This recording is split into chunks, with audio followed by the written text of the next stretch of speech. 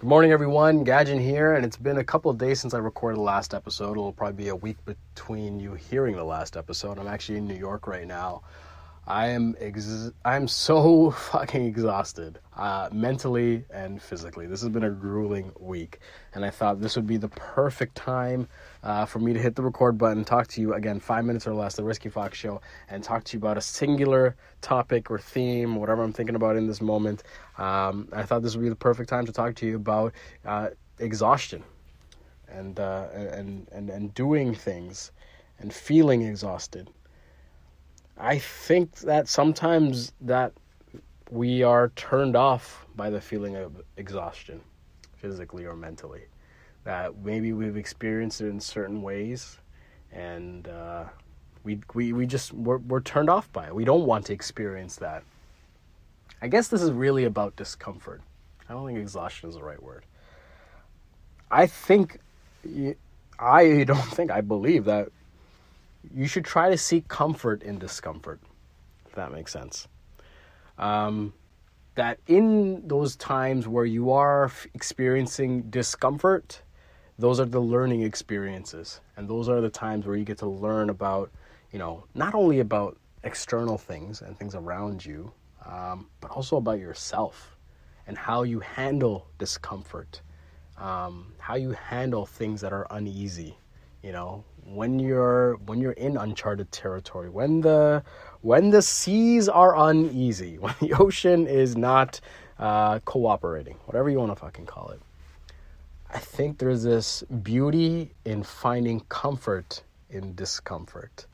Sounds kind of poetic too, like shit, maybe we should put that on a t-shirt or something. Maybe, let me trademark that. Hey, I'm trademarking that right now. No, anyway, I almost, look at this. I got so excited. I almost misquoted my own thing.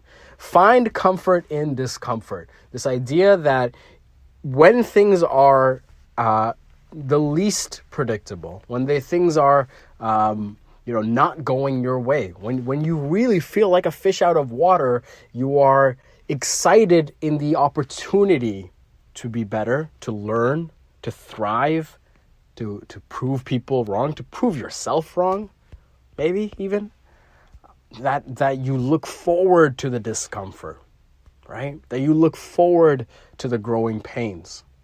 That at the end of this experience, that this is temporary, this discomfort. Whatever you may be feeling, it is temporary. It is not forever. Very few things in life are forever. So even this, by definition, will not be forever. But when it is over, that you will have grown. You would be better. You are better because of it. You've grown because of it. You have something again to your name, to your credit, and it only needs to be for you. Like, it fucking doesn't matter what anyone else thinks or cares or gives you credit. It doesn't matter that you have seen that discomfort and you have seen it through, and you've come out stronger for it, more proud of yourself for it, more experienced for it, whatever it may be. Maybe you're more cultured. I don't know. Maybe you're more intelligent. Seeking comfort in discomfort.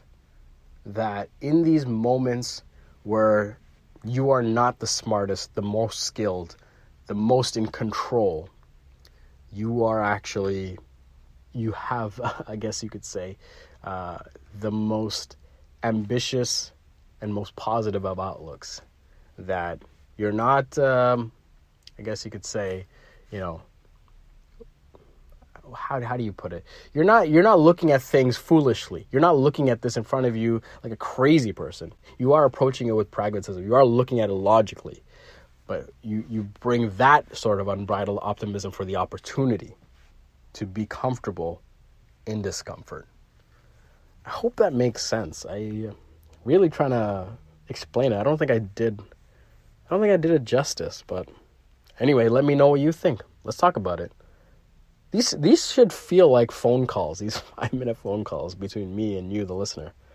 I hope it feels that way. It's an interesting idea anyway. Anyway, thank you guys for listening, and I'll see you guys next week.